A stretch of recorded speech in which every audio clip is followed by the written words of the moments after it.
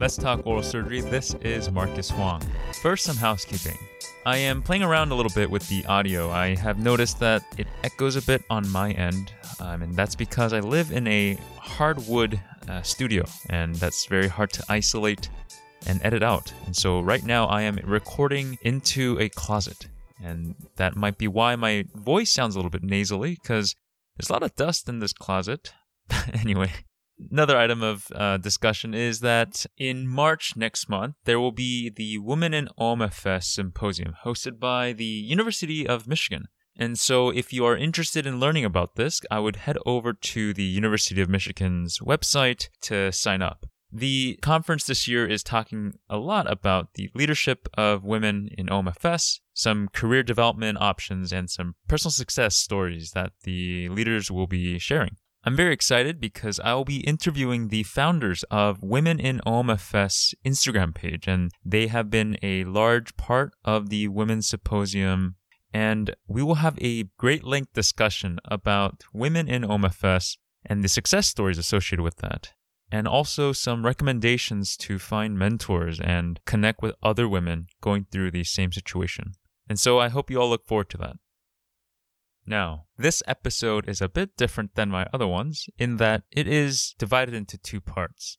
The topic is ambulatory surgery centers, ASCs. In part one, my guest and I cover the history of ASCs and the relevance to OMS. Then we continue the conversation in part two to talk about the specifics in building ASCs. And also, my guest shares his experience building ASCs in his career. So stay tuned for that. It will be released in a couple of weeks. And some of you have emailed me that I don't release my episodes regularly enough. And right now I'm on a every 2-week basis. And it seems sustainable with med school and with residency. And it's currently a one-man show. So it takes a lot of time to draft the episode, record the episode with my guest, editing, and then publishing. It does take some time. And so thank you for your patience. Additionally, thank you for the support that I've been getting so far. The podcast has reached international, and so I have listeners in, places like South Korea, Mexico, Europe. And so the podcast is growing, and I thank you for tuning in and staying up to date with the episodes. I do read and respond to every email and comment that you send my way, and so if you have any comments or suggestions or criticisms, do send them my way, and I will be connecting with you. And don't forget to subscribe and to leave that 5-star rating on your podcast medium. It helps with the whole algorithm helping listeners find the podcast. Before introducing my guest today, I do have to say something up front, and it's regarding a mistake that I made during the podcast. And this will make more sense as you listen, but towards the end of the podcast, around minute 50, I mentioned that orthognathic surgery, if it is done for gender dysphoria or gender transformation reasons, it is covered by the Medicaid or the state insurance in the state of Oregon. And I was wrong. I was quite inaccurate. What is the accurate statement is that is being pushed for in the state of Oregon. Additionally, it seems like other insurance companies, so more private sector, have changed some of their rules in their coverage for facial surgery. Normally deemed as a cosmetic or an elective surgery, it wasn't covered before. But for those experiencing gender dysphoria and undergoing gender affirmation surgery, in some cases, private insurance companies do cover that procedure. And so I want to apologize for saying the wrong thing. Originally, I was going to edit out that mistake that I made in the podcast, but I thought it was important for listeners to gain insight on what I was thinking about and the options going forward in finding ways to increase availability of orthognathic surgery and other OMS-related procedures for the community. So let's get on with the show. Today I bring you Dr. Jeffrey Carter. He is an oral surgeon with a dental education background at the University of Connecticut, his medical education, and his OMS residency at Vanderbilt. He has held many academic and non-academic appointments, ranging from being chairman and director of the OMS residency at the Carle Foundation. He's been on AMOS's CPT advisory committee. He's been on examining committees, and he has done it all. And to top it off, he started his own fellowship at the Oral Surgical Institute for some time, where his residents did a large volume of orthodontic surgery throughout their one-year fellowship there. Then Dr. Carter went on to start his own company called OMS Logistics, and this is another topic that I will be talking to him about on a different episode, but it is a company that he started to help facilitate anesthesia for the outpatient setting for other dental providers besides OMS. I feel like his CV is an entire episode in itself, so I'll stop here. Dr. Carter and I touch on the history of ASCs for OMS in the United States, which is a pertinent topic because ASCs themselves have been around healthcare for quite some time, but relatively new for the OMS, and may offer some avenues forward for some of you who want to practice larger cases outside of the hospital. We also touch upon the changes that has made ASCs and developing ASCs a bit more difficult recently, and the changes in reimbursement that has affected our practice quite a lot in the recent years. We also cover briefly about the payer mix and what that means for our profession. We cover a lot of topics, and Dr. Carter in the first 10 minutes will show that he has had extensive experience, not only in OMS, but also the business side and the healthcare administrative side of oral surgery. Now I bring you Dr. Carter. All views expressed on the show and the following episodes belong to the host or the guest and do not represent the opinions of any entity.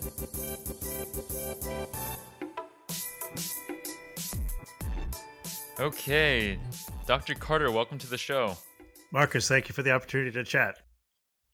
You know, we spent about 30 or 40 minutes on the technical difficulties, but I'm really glad that we got this figured out. Well, at least we can see each other partially. We can hear each other, so we can pass on the knowledge, right? Yeah, so for the listeners, so Dr. Carter can see me on the FaceTime, but I can't see him. So our social cues might be a little off, but we'll do our best. I was introduced to you by our mutual colleague, Jeremiah Gilge, who is at your Oral Surgical Institute. He's an intern there, and I'm really glad that he connected me to you because you know so much about oral surgery's history. You know so much about oral surgery's expansion into the hospitals, but you also have a lot of commentary and opinions on where oral surgery is going. And I think you have expressed concern with that through your research publications and so on in our prior conversation. And so before we get to that main topic about ambulatory surgery centers, I want to just ask you kind of what your background is and what do you do now? I've been in this field about 40 years. I originally came out of one of the early dual degree surgical training programs. And after that, I had a stint in academics. I was in academics for 6 years. I was running a training program in Champaign-Urbana, Illinois, where we were training surgeons. And in the middle of my tenure there, we converted that program from a 3 to a 5-year MD program. It was like a lot of academics. I tend to build the future the way I've been taught. And so we make those changes going forward. Along that path, I was given some additional assignments, and one of which was to be chairman of the credentials committee of the hospital. And the second assignment was to join the Carle Foundation, which was the organization that owned the hospital and the pharmacy and a number of strategic business units. So as part of that education, they had to take a doctor and kind of transform me into a business person so I could think analytically. And so as part of that process, they sent me to courses and different things. So I attained something comparable to like an executive MBA with emphasis in healthcare over that period of time. At the end of 6 years, my children were getting older. I had 4 children, and I wanted them to have educational opportunities that were not available in that small Midwestern town. So I moved back to Nashville and into private practice. And I bought a practice that had been in existence since 1950, had 2 members in it, and we expanded ultimately from 1 office to 5 offices. In the process of doing that, I really missed the academics, and so I started a privately funded fellowship. And I know you had Dr. Dirks on one of your previous contacts interviews, so we talked about practices that have fellowships and kind of how that transforms the industry. Well, this was early on. This was in 1986 we did this. We had a fellowship program that lasted for about 17 years, and it was totally privately funded. And people would complete their residency, and they would come work with us, usually for a year. Occasionally, some of them would join our group. Most of the time, they would practice for a year, then go off on their own. Several of them have gone back into academics. The chairman at the University of Louisville and the chairman at the University of Utah actually were former fellows of ours. So we continued that strain of basically offering a fellowship in concert with the private practice. And we did that for, like I say, a number of years till the changes in healthcare prevented those types of innovative programs. And the changes that came about was, number one, dental licensure was kind of difficult for people to get after they spent 3 to 4 years in oral surgery. They didn't want to take a dental board to do a surgical fellowship. The second thing that happened was the insurance companies required people to be credentialed in order to be paid, which was more complicated and took a lot of time. And the third thing is the hospitals really were not that interested in credentialing somebody just for a year if they were not going to be a chronic admitter. So all those economic factors and regulatory factors led to the cessation of that project. You probably may or may not know, Marcus, that in those early days of fellowship development, there were kind of no standards for fellowships. There was a group of people in the United States that had these, which were privately based. Larry Wolford, of course, had one in Dallas. Ken Rotzkoff had one in St. Louis, and his was principally orthodontic. Larry's was principally orthodontic. Ours was kind of a hybrid of orthodontic TMJ with a heavy base of outpatient dental alveolar surgery as well. And the idea was we were looking at the ENT colleagues and saying, well, they've specialized into otology, into head and neck cancer, into allergy, and that we should probably, into facial plastics, that we should probably do the same thing. And there were no rules, there were no regulations. It was kind of the wild, wild west of fellowship development. So all of us that were involved with this basically said, well, let's just play it out for another 5 years and we'll kind of see what happens. And then you fast forward and you see that basically the concern of Amos and a lot of the program directors was they didn't want to start fellowships where the fellowship experience was going to dilute the academic exposure of the residents. It was a caseload problem. Ultimately, Amos did not want to endorse the idea of orthodontic surgical fellowships because of the case dilution. But what they were interested in is probably expanding the scope into oncology, expanding the scope into cosmetics, and expanding the scope into craniofacial. And so those were the three fellowships that kind of came out of that embryonic stage that were ultimately had been evolved and defined, and more importantly, ultimately were funded by Amos. So it was an interesting stage to the process of that, because the other fellowship at that time was John Griffin, who had one down in Mississippi, which was a cosmetic fellowship, and that one's still in existence. That was a whole history on this development of fellowship programs for oral surgery. And this is a great benefit to have you on the show because you've gone through this firsthand. And all I have done is heard about this or read about it. Now, right now in Nashville, what do you do in terms of just your day-to-day? Are you still in private practice? Are you still running the internship? I've made a transition. To sum it up, basically, from 1986 to 2020, I was at the Oral Surgical Institute. I was the founder of that organization. And like I say, after our fellowship closed, we sponsored internships. So we took individuals that wanted to become oral surgeons that didn't match, and they needed like a PG year. Because over the course of time, there used to be anesthesia internships that people could do for a year, then get into oral surgery training programs. But those progressively kind of have died out over time. And so people began to develop non-categorical internships, some of which are associated with programs and some of which are not. So in 1999, we started that, and we continued that at OSI up to the current day. I left OSI last summer, and I left to start another company, which is called OMS Logistics. And OMS Logistics is a development company that was set up to provide kind of turnkey operations, oral surgery services to large DSOs. So to answer your question, the OSI fellowship still exists. I'm not affiliated with it anymore. I've started my own program through OMS Logistics, that's where your colleague, Dr. Gilgee, is working, and where we take individuals that have great potential or interest in oral surgery, and they want to spend a year getting some clinical expertise and to know a little bit more about the specialty. And they spend a year with us, and then hopefully they match or they go on to the career path of their choice. You have such an extensive history in both private practice, academics, and you're also a businessman, which is something I really admire about you. I think it is crucial for surgeons and other healthcare professionals to know the business side so that you know how insurance reimbursement works, you know how to manage your practice and so on. And I guess before we get to the main topic of the show, I mean, you're in your 70s? Early 70s. What continues to motivate you to continue doing this? Well, there's kind of three things. There's a certain magic to what we do. It has magic in terms of surgical expertise, treating pain, alleviating anxiety. I tell the interns I work with every year, I said, this never gets old to have somebody come in who's a panicked 16-year-old child, needs to have their wisdom teeth taken out, their parents doting over them, and everybody's in a panic. And you can make that experience just magical for them. You can basically take away the anxiety.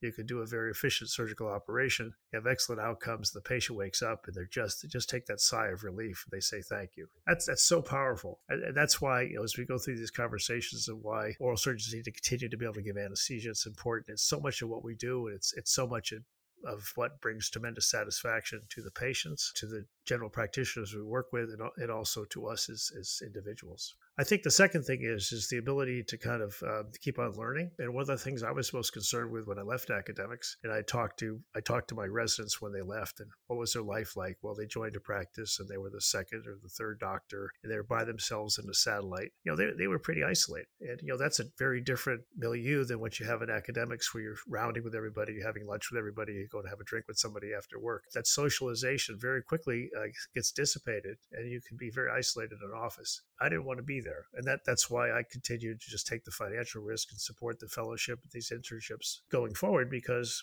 it was camaraderie. The third thing is, somebody would say, you got to hang out with young kids because you can learn cool stuff. If you don't do that, then you kind of become old and crotchety, and you don't learn about Zoom, and you don't learn about all this technology. Don't learn about Zencastr. Yeah, you learned about Zencastr today from me. Yeah, so then you become behind. But what I didn't tell you is that along the way in 1986, when we opened up that surgical practice, we actually instituted our own electronic health record. That was one of the reasons I left the clinic, because I was interested in electronic health records at the time, and I'd gone to an excellent course out at Stanford on electronic health records and how to do it. You have to understand, Marcus, this was before the mouse was invented, right? But we had a character-based system in 5 offices with dedicated electronic lines going to 5 different offices. So we had electronic health records in real time in 1986. We built a huge database. We had a couple 100,000 patient records there, all in a central repository that still exists today. So the adaptation of technology requires that you continue to learn and be around other people that are more digital natives than us geriatricians. I think Dr. Engelstad in my second episode said something along the lines of, if you don't change, you die. And you truly are learning so much, Dr. Carter. You just won't stop. I think that's pretty impressive. Now, I really liked your article just on JOMS, talking about OMS and about this topic, but you do talk a little bit in the beginning about the challenges for OMS going forward. Can you just briefly outline what you think OMS has to face in the next 10 to 20 years? I think there's a couple of issues. One is we have to decide what we want to be. All this, if you go back and I pointed out Jim Hupp's article about back to the cottages and kind of where we are and who we are.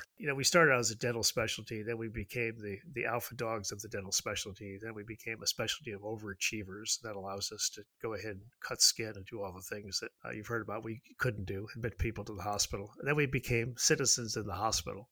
And now what's happening is we're being tested again, because there's a whole lot of economic forces out there that are shaping our specialty that I think, quite frankly, a lot of people don't know exist. And I think we have to decide, if you look at the specialty, I remember when I was in Connecticut, and there was a very well-renowned double-degree surgeon there named Morton Goldberg. You probably have read his books, or Topazian and Goldberg, the book on infections, the classic book. Morton Goldberg had gone back to get a medical degree, and he said, Jeff, I think this is a bad idea whose time has finally come. Now, this was back in the late 70s. I left Connecticut, which was a single degree program, and I opted to go to Vanderbilt, which is a dual degree program. And I did that because I wasn't sure what the future was.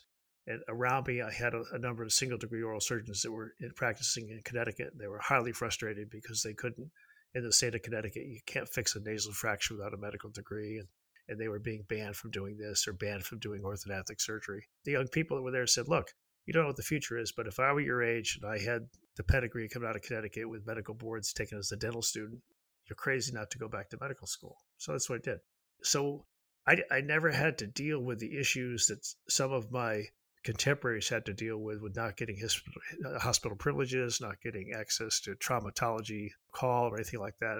I felt like I've been a physician from the very beginning. And I think as a result of that, I kind of see the world a little bit differently. I never had the pain or the agony of that the people that were ahead of me had to deal with.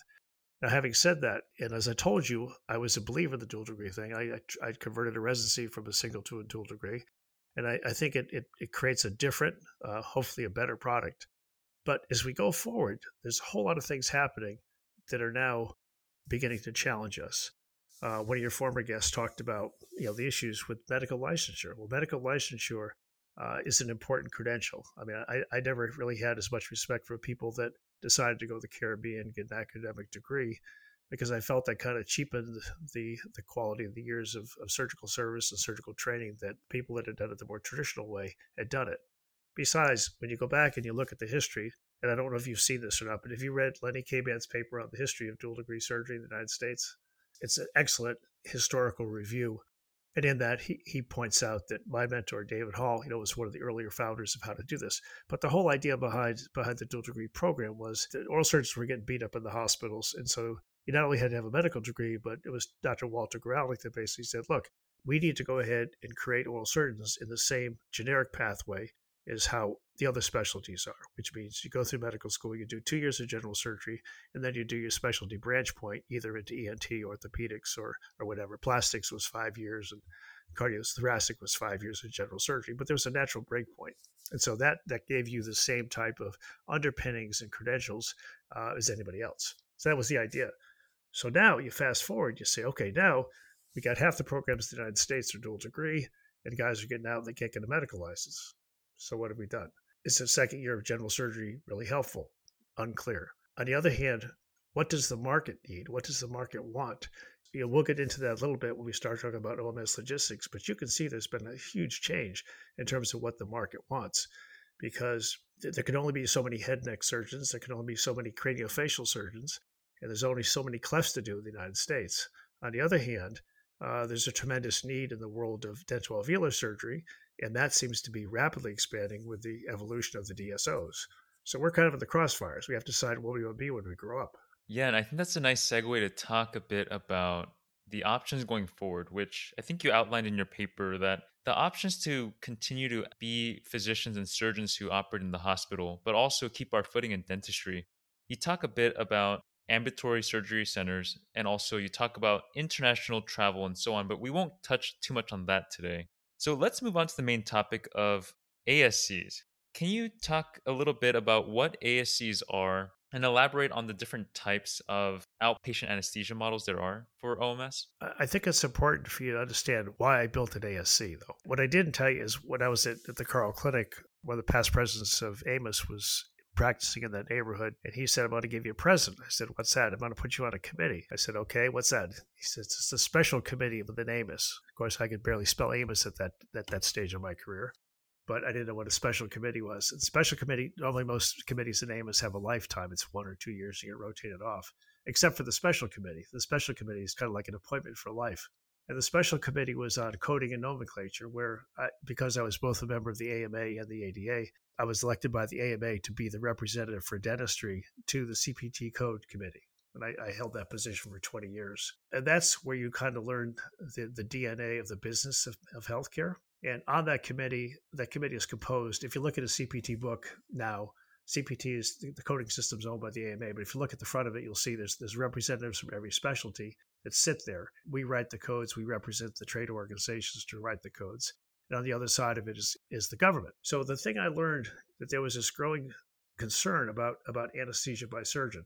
And we began to see problems in the GI labs where everybody was getting concerned because the gastroenterologists were giving anesthesia. They really didn't have any training. And that was, I could see very clearly what was coming down the pike.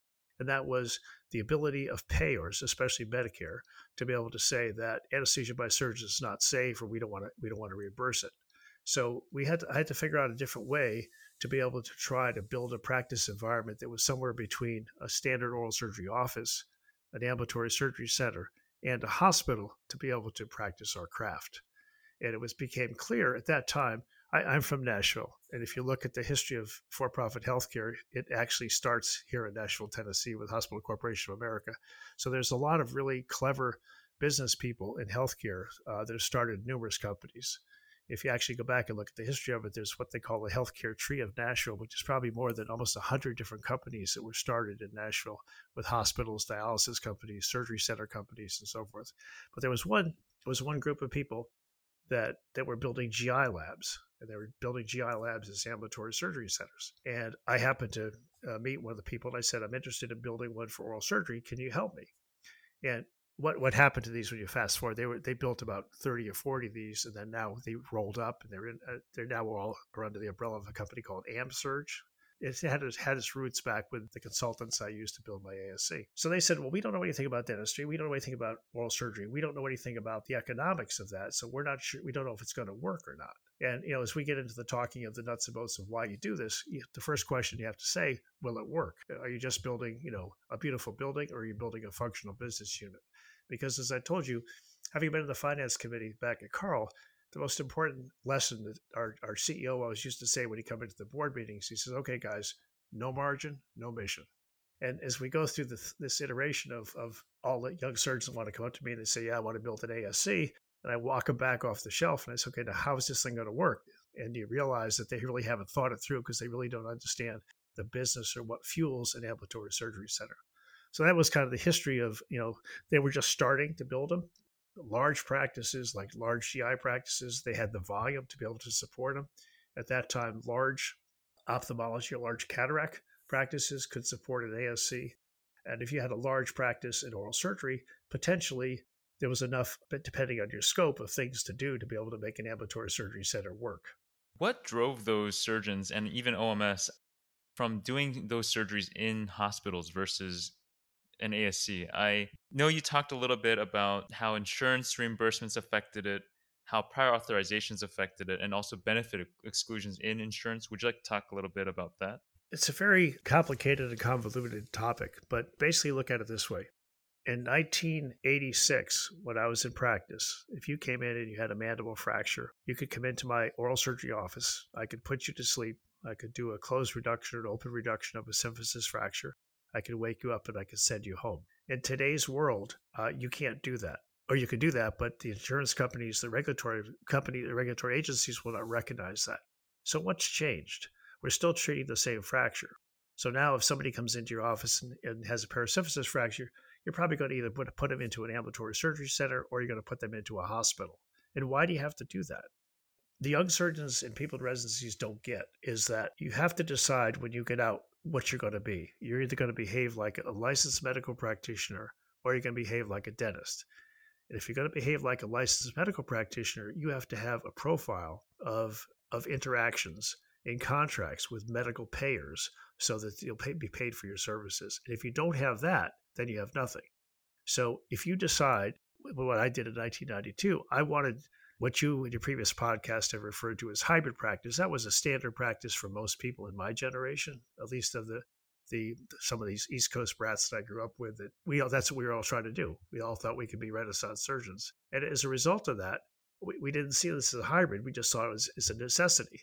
So for me, it was more of a protection of the ability to do outpatient surgery in an efficient ASC-contained environment than it was to move something out of the hospital. So mine was really a defensive posture to be able to keep my anesthesia by surgeon and then my surgical capability within an organization. And so when you do that, you really have to up your game because it's no longer just four walls of a dental office. It's now an ambulatory surgery center. It's accredited. And it's credentialed with all the insurance payers. So it becomes a profit center, if you will. It becomes a separate revenue generator. And so that's different than what you're asking about is how cases get moved from the hospital to the ASC. So for you, it was a personal choice to wanting to protect that hybrid model that was normal at the time. But there must be some sort of benefit to having an ASC. I think just from my own review of the literature, there's more freedom to do what you want in an ASC, more control over the time and fees and so on. Let's just take us back to, because we are talking a bit more on the history of ASC in this first part. Can you talk about the major changes in history related to insurance that has affected OMS and why ASCs seem to be more difficult nowadays? Yeah, you have to kind of look at the whole ASC history. So the movement started back in the late 60s in Phoenix. People were putting in ambulatory surgery centers. At the time, the operations were restricted usually to ASA 1 patients for healthy, simple things. And I told you my history in the late 80s this you have to understand that the physicians in that era were much more entrepreneurial then than what they are now. They would build their own ASCs, they would build their own cath labs, they would build their own CTs, they would build their own imaging centers. We did a lot of that stuff in Nashville. And that was in our DNA. All the people that my surgical colleagues at Vanderbilt Hospital, we started lots of businesses like that. And it was in a sense, it was like the Wild Wild West, because if you had huge clinical practices and you had patient flow, you could do some very innovative things in terms of putting these ancillary services. What you have to understand, Marcus, is when you look at all of these additions, and an ambulatory surgery center in the grand scheme of things from 20,000 feet is nothing more than an ancillary service. If you're a large orthopedic practice, your ancillary services would be an ASC, it would be an MRI, it would be physical therapy, it would be a CT scan. Those are all additional things. Going back to the Carle Clinic, when I was at the Carle Clinic, I was on the finance committee. Each one of those, we had all these ancillary services. We also had pharmacy. We had ambulatory surgery. We had all these different revenue sources that continued to contribute to the business of oral surgery. So when you look at that as an ancillary service, it can be added to an oral surgery practice, the same way that a cone beam could be.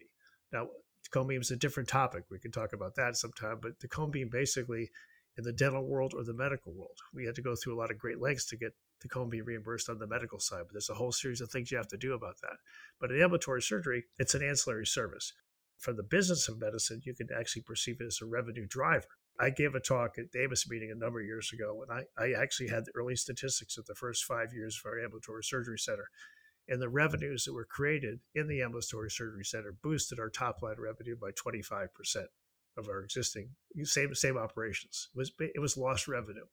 And as you get a little bit more knowledgeable about anesthesia by surgeon and the differences and kind of what's happening there, you'll begin to understand how that occurs.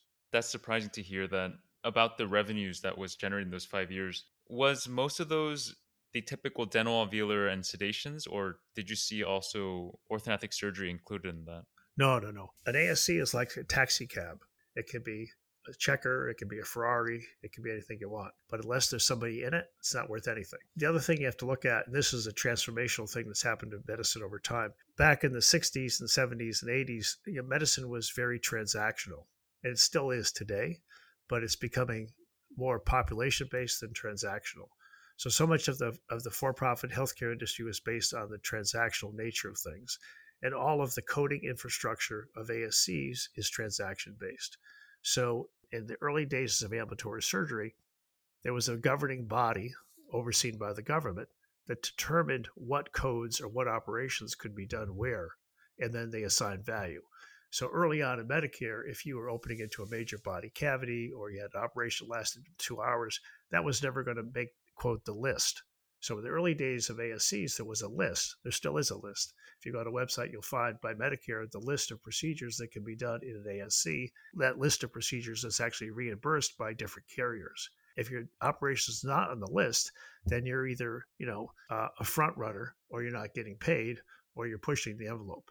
Now, having said that, if you go back and you ask the question, how many total joints were done at an ASC 10 years ago, the answer would be none. But if you look at the last 5 years, how many total joints are now being done in ASC? Are you familiar with Becker's Healthcare? Do you read that publication?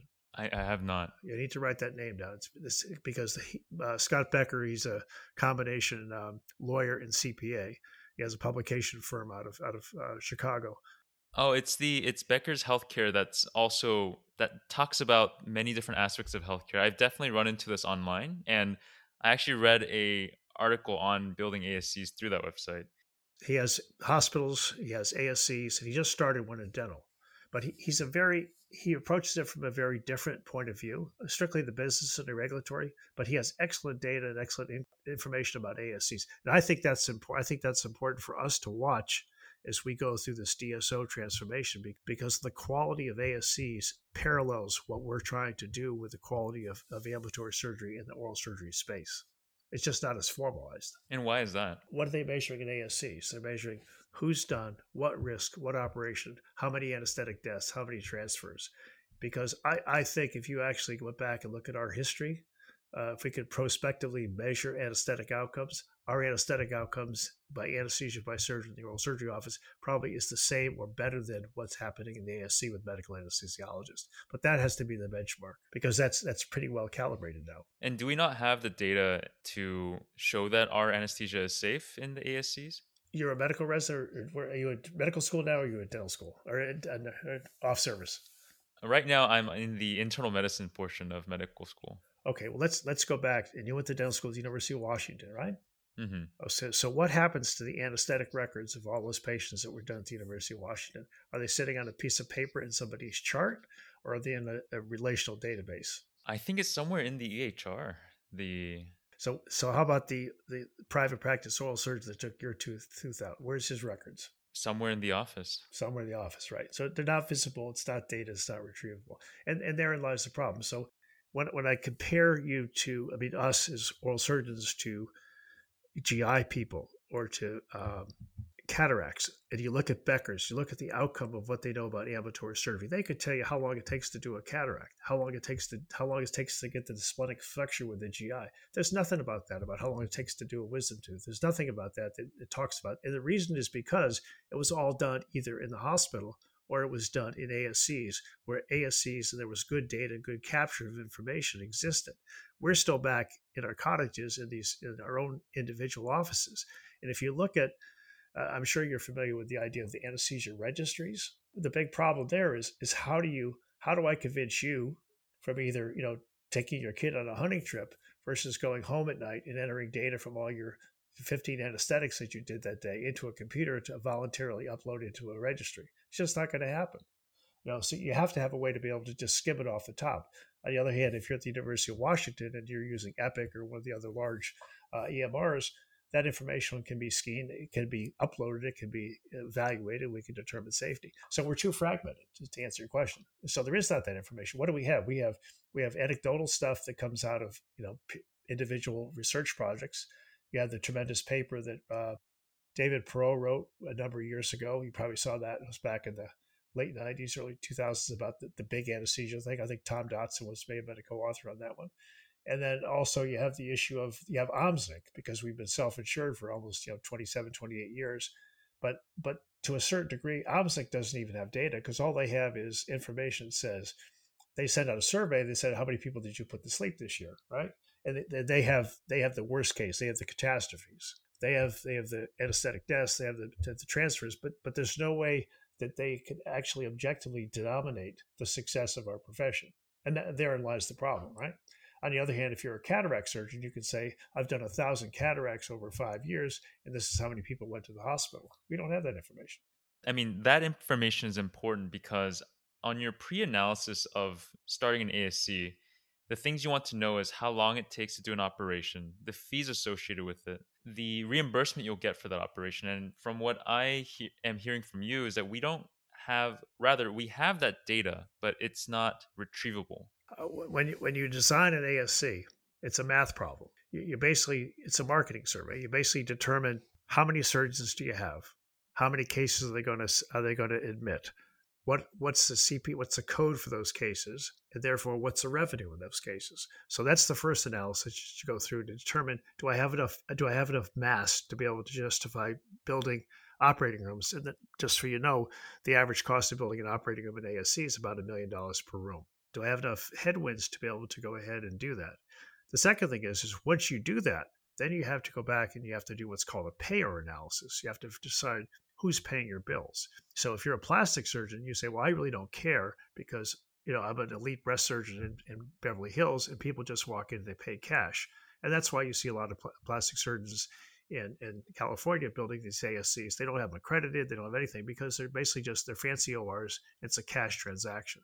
But in order to be able to capture the insurance dollars, especially the government insurance dollars, Medicare, Medicaid, you have to then be accredited. You have to be licensed by Medicare. So when you look at those things, you have to figure out, do I have enough talent? Do I have enough patient volume to be able to make an ASC work? That's how you do it. You don't build it. You don't get up one day and say, I'm going to build an ASC for orthodontic surgery, because you lose your shirt. It doesn't work.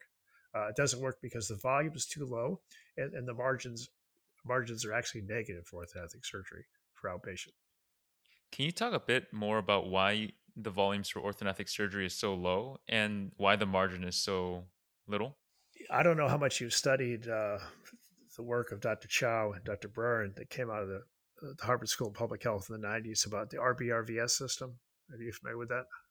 I am familiar with the, you're talking about it's the resource-based relative value system, but I think some of my listeners might not know what that is. They're lucky.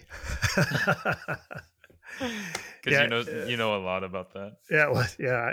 Once I said all those hours of committee, you learn certain things. And basically what happened was a couple of people were sitting in Boston drinking scotch on the back patio, and they said, I don't quite get why in Manhattan, Kansas, an open heart operation is 5,000. In Manhattan, New York, it's 50,000. There has to be something wrong here.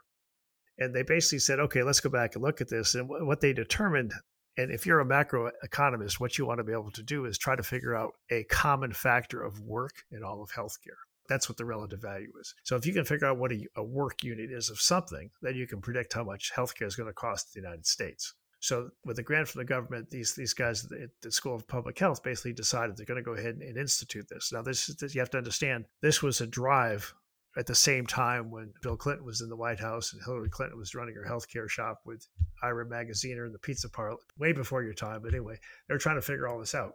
And so what happened was every code at that time was born and it was given a weight. And by giving something a weight, then you can determine how much a payer is going to pay. So the weight of the CPT code times what's called a GIPSY, which is a modifier of where you practice, Manhattan, Kansas versus Manhattan, New York, times kind of the risk factor. If you're a pediatrician, you're only in residency for 3 years. If you're a thoracic surgeon, you're in residency for 10. So you're going to get a few more points for being in residency for so a year. So there was a combination of factors that basically gave you the resource-based relative value. Well, we were on the committees that basically represented that, and it was masterfully done at the time by the chairman was John Helfrich, and he went on to become the chairman of the Joint Commission, very well respected, I think. But John was responsible for being in those meetings and representing orthodontic surgery, representing oral surgery when we were fighting for a relative value of points. They have to understand how these meetings go. It's like you go into the meeting and you're a cardiac surgeon. I go in. I'm a maxillofacial guy. Somebody else comes in and he's a dermatologist. We all think what we do is important, but you can't go out of the room until you determine some equivalency between the types of services that you do. So it's a zero-sum game. And that's how these changes were made. So to make a long story short, what happens with the RBRVU, John Helfrich did a masterful job because the weight of orthodontic surgery, a maxilla, a mandible, and a chin has the same value as a 4-vessel bypass and a cardiac valve. So it has really, really, really high values. So we thought after that, well, that's going to go ahead and lock it in. Before that, the RBS was instituted, people were doing orthodontic surgery. The reimbursement for orthodontic surgery was high because there were very few people doing it. Insurance companies paid high values for it. But as soon as there was this relative value thing put in, it caused an immediate precipitous drop in what any payer was willing to pay for it. That was the beginning. So the revenue dropped. It became less attractive for surgeons to want to do it. The second, then you follow that out for 10 or 15 years and you realize in the early days of orthodontic surgery, the orthodontists were really, really excited about orthodontic surgery. So we had all these joint meetings, everything else. There was tremendous enthusiasm in the orthodontic field. That's all gone. The young orthodontists I see, they're not banding second molars. Everybody's getting Invisalign. And basically, they're not interested in these complex cases that require jaw surgery. And they're further not interested in them if you're the orthodontist, they send you to see Marcus, and Marcus says, well, guess what? Your insurance doesn't cover it. Well, then they're going to go ahead and do something in camouflaging. So the declining enthusiasm of the orthodontic community, i.e. fewer referrals, the lesser reimbursement for orthodontic surgery. And then the important thing is a lot of the residents coming out of training programs have no interest in orthodontic surgery either because they may have gone to one of the training programs where they don't do much, or they may have gone to a place like University of Pacific that has an affiliation with Kaiser where everybody's doing orthodontic surgery. It's part of what's done, or they come out of the armed services. They've had a lot of experience, but there's a lot of people that come out. I will tell you in the 15 years of running a fellowship program, I had people that had done one sagittal split.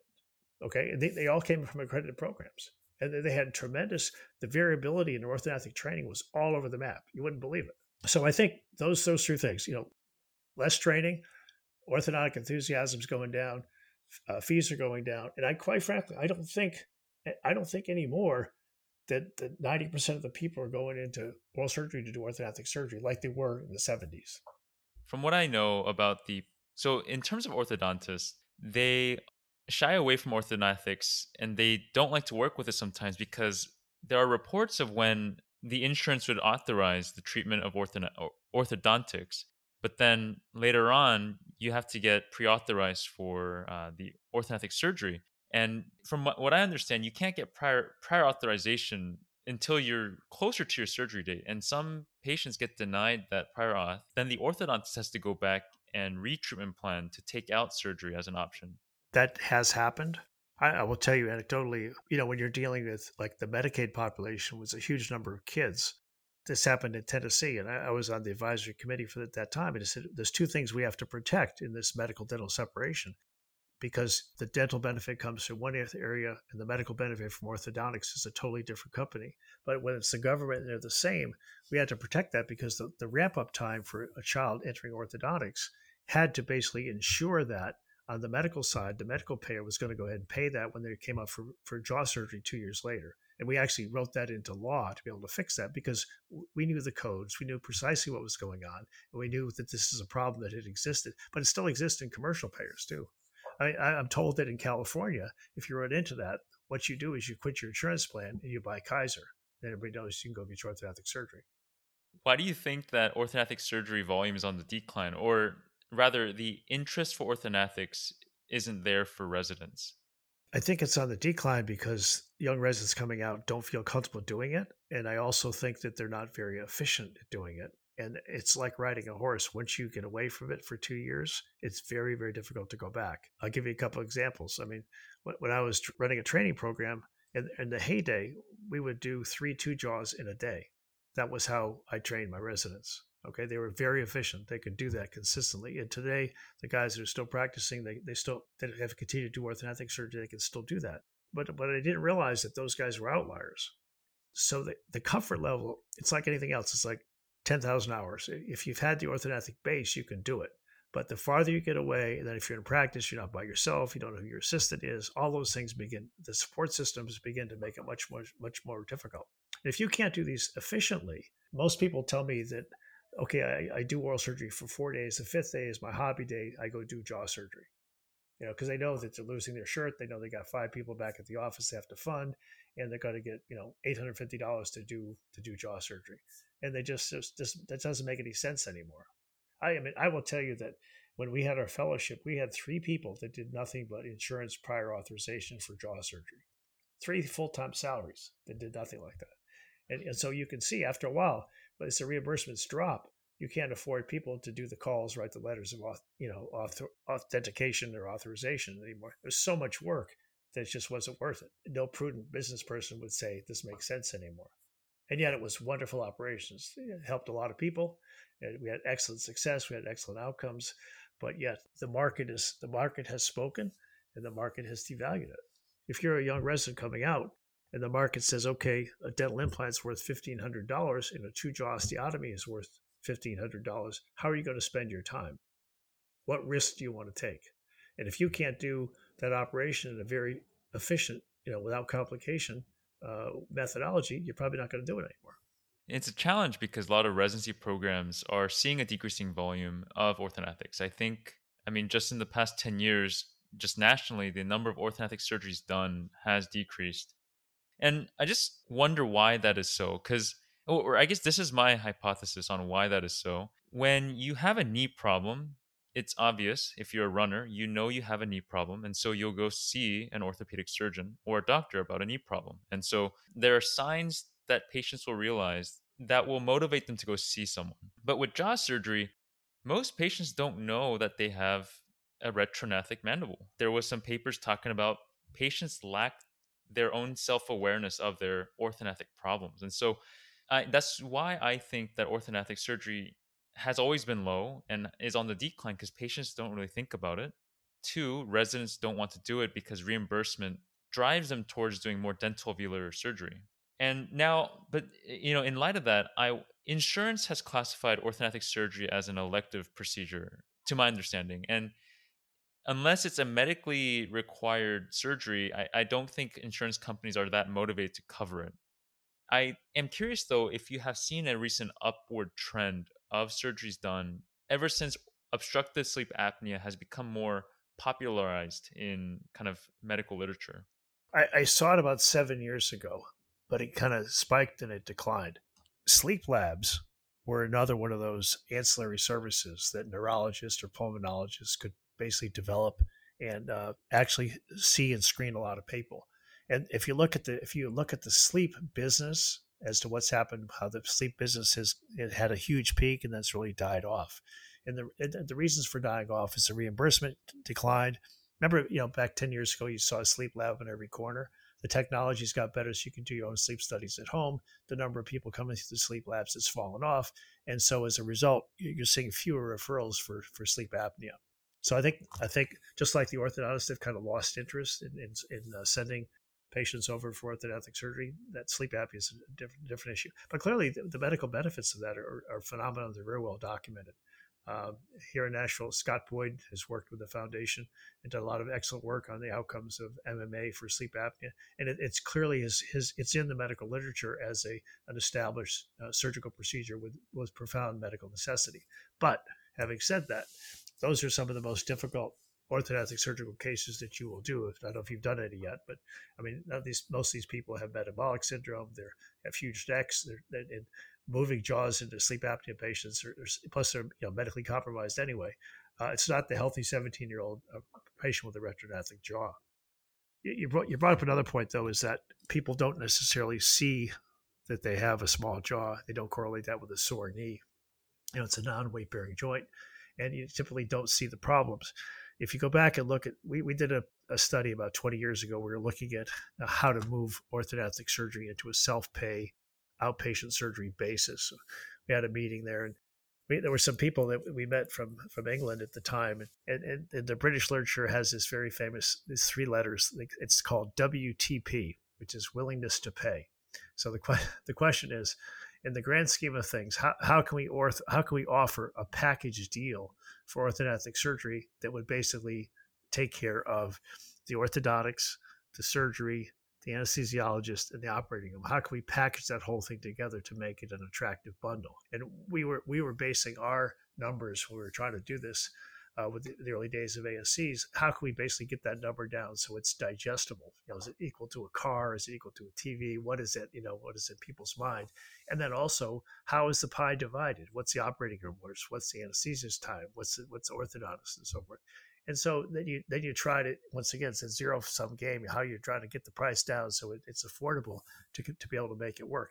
And some people have tried that, some people have not. But I'm not aware of too many people now that, with any sense of consistency or regularity, are still doing high volumes of orthodontic surgery in a self-pay model. But there's a few. I think probably Larry Wolford was one of those people, or Jeff Posnick out in Virginia before he retired. He probably was still doing a fair number, but not day in and day out. Not like it was in the 80s. Very different. So the self-pay model is the dream for not only oral surgeons, but for dentists and other healthcare providers. It's an urban legend. It's an urban legend that is unobtainable, I think. But with orthodontic surgery, I am optimistic that the trends will go up with more and more people being diagnosed with OSA, more and more patients realizing, hey, I might have a sleeping problem. But I'm also more optimistic because of the recent trends of gender affirming surgery. I think social media has a huge impact on this. It has made the transition from being a male to female or vice versa more acceptable in today's era compared to the past. And here in Oregon, orthodontic surgery isn't covered by state insurance. But if you are going through that transition, it is. If you are transitioning, the state pays for the orthodontic surgery. What do you think about that on the impact of orthodontic case volumes as we go forward? A, I was not aware of that. B, it's kind of hard to imagine. I've sat on a lot of government panels and insurance company panels as a consultant, trying to basically looking at new codes and new innovations and medical necessity of things. the cochlear implant comes along, is that should we cover it, should we not cover it?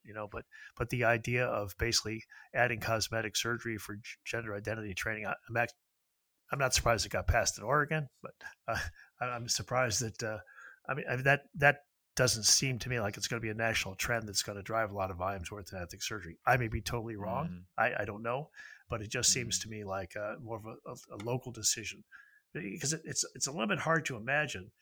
Because why that should be any different than generic cosmetic surgery? Is that included in Oregon in the government plan? I'm not sure about that. I should look into it more, and I'll direct my listeners that way. But right now, gender dysphoria is I believe, it is a medical diagnosis through the DSM-5. And in Oregon, if you have that diagnosis and you are transitioning, you can make your mandible smaller or larger appearing so that you can go to the gender that you feel most comfortable in. And I don't think this will be a national trend, because I think politics does differ depending on where you live in the United States. However, it gives oral surgeons the opportunity to not only use OSA as the medical diagnosis, but also the gender dysphoria as a medical diagnosis to drive insurance reimbursements. Well, you're right. It does give another, acceptably common diagnosis, but the diagnosis does not necessarily drive insurance reimbursements, because it's not like there's this huge wave of pressure on insurance companies to pay more. It's all the work I've done for years and years and years in coding. I've never seen that phenomenon. Never. Somebody goes up with a new operation, they want it to be valued at a high grade. That just doesn't happen. You can look at things like in the history of surgical services. Do you know what a tram flap is? 20 years ago, was every plastic surgeon was doing it was an abdominal free vascular transfer to be able to put tissue from the abdomen up to the breast. And plastic surgeons would, they would strut around with their years of general surgery training and vascular surgery, doing these operations for 20 hours, and all of a sudden the insurance company devalued it and nobody does them anymore. So I've seen trends like that happen where operations come up. Now, orthodontic surgery, the procedures they're well established, they're safe, and they're predictable. But in terms of why you're doing them, it's I don't know. It's a delicate social balance between obstructive sleep apnea and a respiratory arrest versus gender identity. That all has to be worked out. Those are tough decisions. In terms of anytime you try to increase the scope of what's covered and the government's at the seat. Those become very contentious discussions. You figure, if you're going to argue when you have a colonoscopy, the government says, well, you don't need an anesthesiologist. You don't need to be put to sleep for a colonoscopy. So they go both ways. They'll move some funds from someplace to put it somewhere else. But that's an interesting thought. But the other thing you have to look at is, okay, what percentage of the population is going to be, transforming? How does that compare to the incidence of sleep apnea? Sleep apnea is probably going to be a 100-fold multiple over that, I would think, just in terms of incidence. And that's the problem with oral surgery, is that the diseases that we treat, other than the impacted wisdom teeth or caries and periodontal disease, are not, huge epidemiologically, not like osteoarthritis of the knee. It's not the same. We're dealing with these small things, cleft lip and palate, what the incidence of that is, craniofacial abnormalities, very, very small. Head and neck cancer, 40,000 cases a year. You can't build practices or institutions or groups or even a specialty around small numbers like that. You just can't do it. Do you think, though, with social media and more people seeing before and after photos of orthodontic surgery, I think a lot of people on, let's say, Instagram or other mediums, they'll post their surgeries. People are very proud of it and they're very happy with the results. And most of them look better than their prior faces. Do you think that will have an impact on patients' perception of their own problem and thus increase the volume of surgeries that happen? Oh, yeah, good point. The British people a number of years ago, tried to figure this out. The question is, you take somebody that's retrognathic and you take somebody who's prognathic, and the question is, what's their perception? People's own perception is they can perceive themselves as looking like Jay Leno. They have a very protrusive jaw. They can understand that because if they're a football player, they know they wear a large chin strap. On the other hand, the perception of somebody looking like Andy Gump is not so real because their mom looks like that, their sister looks like that. They consider that to be kind of the common. And so now, on the other hand, with facial recognition software and the ability to see yourself in 3 dimensions, then you can begin to see that. If on Instagram everybody starts posting profile cases of patients who are class 2 and they realize, oh my gosh, I have a double chin, that's not very attractive, I think I'm going to get that fixed. That could be. Do I think you could base a practice on that? Categorically, no. I mean, just from a frequency or revenue standpoint, I don't think it's possible. It could be a coming social trend, but it's still there in the weeds. That's difficult to hear because I was thinking that with the increase in orthodontic surgery volumes that might happen with all these different trends happening, I thought it would make it easier for oral surgeons to then think about having an ASC to operate in. Because operating in an ASC can generate more profit for each case when compared to operating in a hospital. So if more and more oral surgeons opened up ASCs, could they, one, fulfill and do more orthodontic surgeries, and two, make it a norm for oral surgeons to enter this market and essentially save this portion of our specialty? Yeah, I would say categorically the answer to that's no, because it's the same old thing. If you build it, will they come? If you look at the people that have built ambulatory surgery centers, and I don't know how many there are. I mean, you probably could get this information from OMSIC, because if an oral surgery group has an ASC, they have to have a secondary policy, because most of them are not really part of the same practice, or they may or may not be. They're usually a separate licensed entity. So you can figure out how many people have those. And you can actually go back and ask the question of that subset of people that have ambulatory surgery centers, what kind of operations are they doing in them, and get a sense of what's happening today.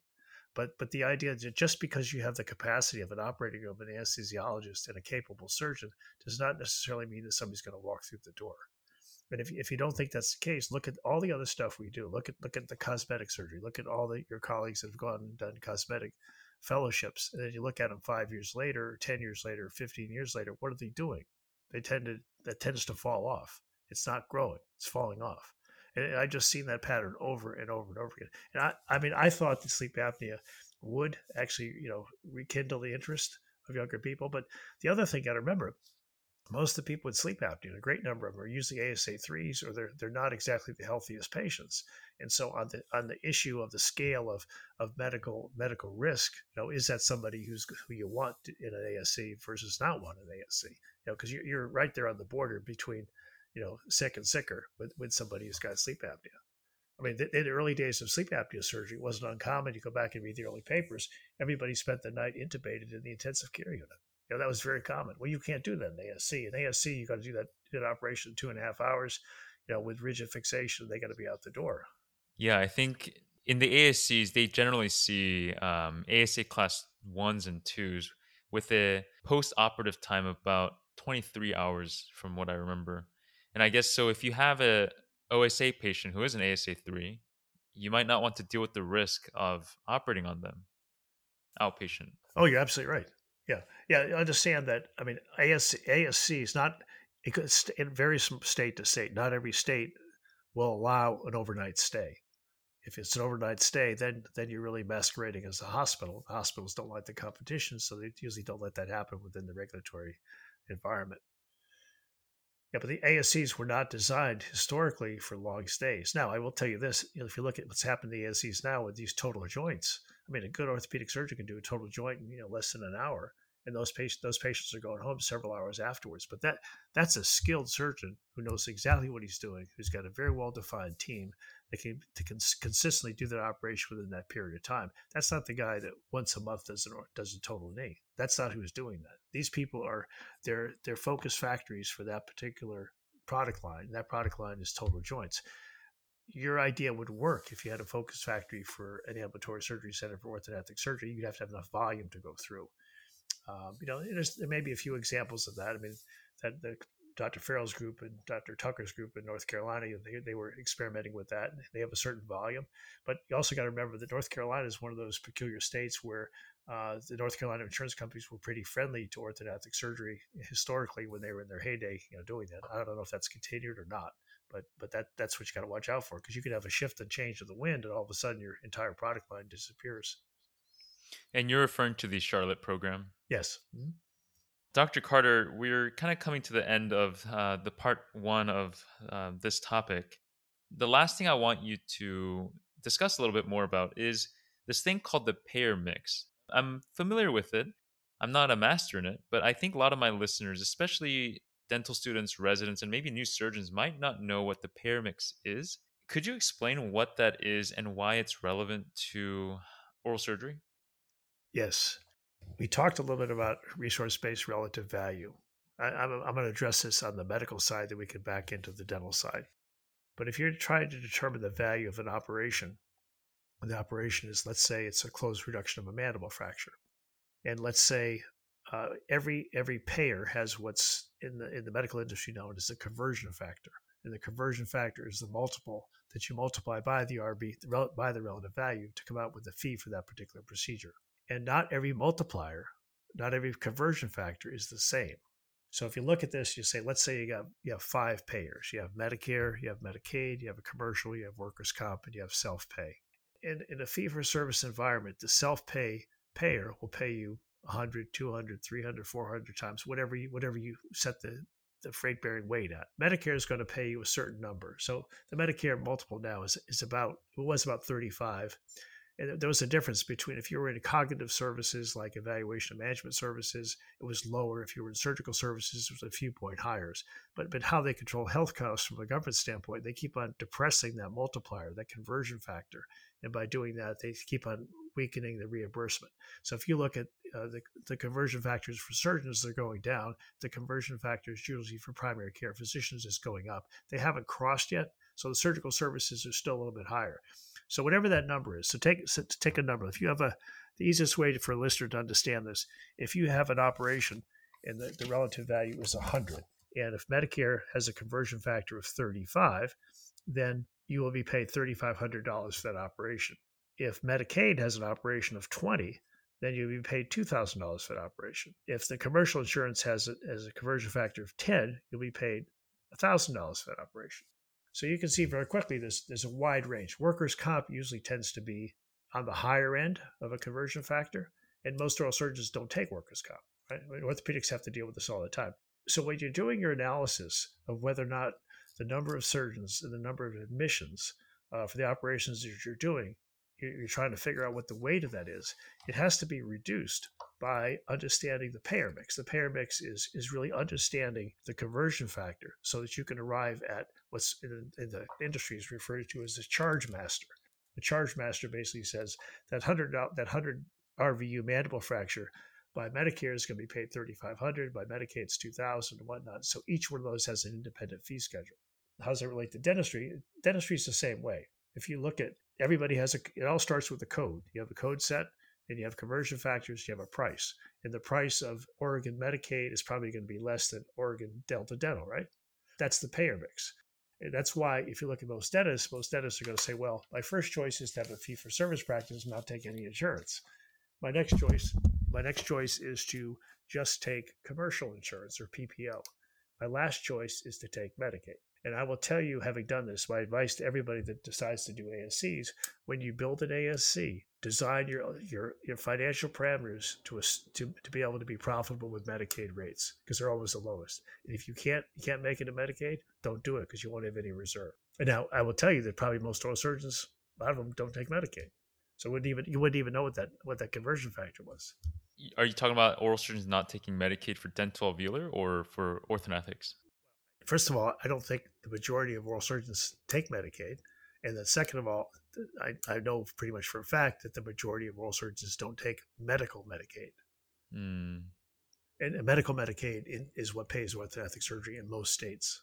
So in summary, the payer mix is essentially a guide to help you analyze what surgeries are covered by what different payers to then help you plan financially on what business model is best for your practice. Precisely. Well, Dr. Carter, this was a great intro to ASCs and also the history of oral surgery, of many things I didn't know about. I think on part 2, we'll talk a little bit more about the specifics on building ASCs and your own experience and what you have learned through building ASCs. Very good.